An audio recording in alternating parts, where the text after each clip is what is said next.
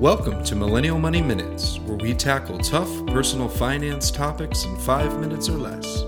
With your host, Grant from MillennialMoney.com and Matt from DistilledDollar.com. Hey everyone, today we're going to talk about what the impact of saving or investing $100 per week is. So, it's often hard to think about money in longer term capacities. So, saving $1 million to $3 million is super daunting. But when you break it down into smaller increments, it can actually have a huge impact. So when you save $100 per week over a 5-year period, if you're investing that money and expect a relatively conservative and realistic 6% annual compounding rate, you'll have about $28,000 in 5 years. So $100 per week, you'll have about $28,000 in 5 years.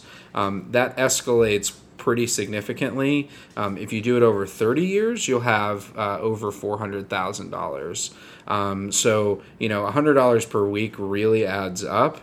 And when you're trying to equate it, if you save that for 5 years, it basically buys you about 5 years of retirement. So when you think about it in those increments, if you want to retire early, you can really fast track that amount and maybe double it or triple it and try to escalate your savings. What do you think, Matt? Yeah, I think that's the biggest reason why a lot of people who are starting to save in their 50s and 60s, they always say, I wish I had started sooner, because they get to let compounding interest take advantage and really, pull up those early savings. When Grant and I were running through these numbers, we were just trying to tie together, what's a meaningful amount for a lot of people. I think $100 a week is pretty big. And then, it's kind of crazy to think just 5 years can pay for, half a decade or so of retirement.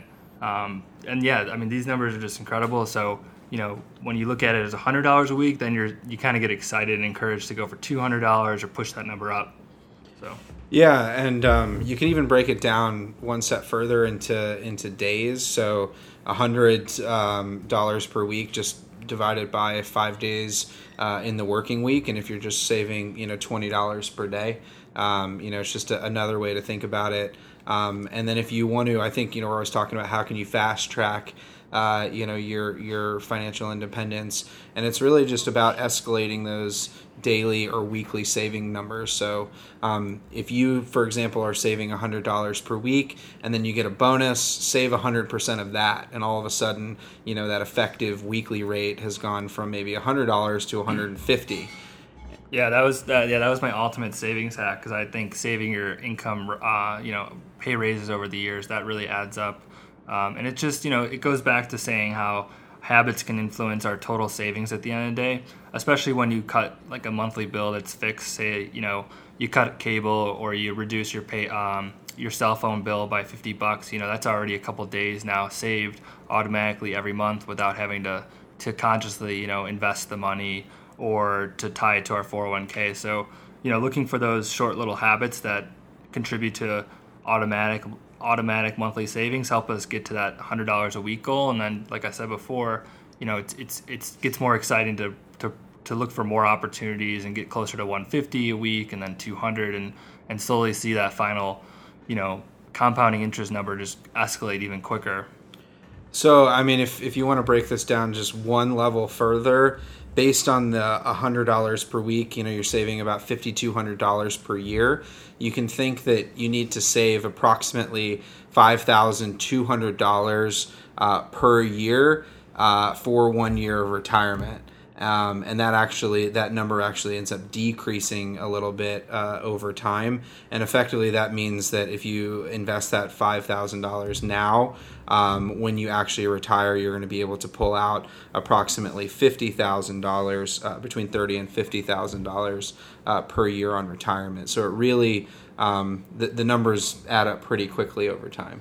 Yeah, so don't underestimate, starting off with $100 a week. And if you're not there, we encourage you to push for it. And then if you already are, seek even higher and see if you can get there even quicker to financial independence. So, we hope you enjoyed this episode, and we'll talk to you soon. Thanks for listening to Millennial Money Minutes. If you liked this podcast, please leave us a review on iTunes and subscribe. If you want us to cover a specific topic, use hashtag MillennialMoney on Twitter or visit millennialmoneyminutes.com.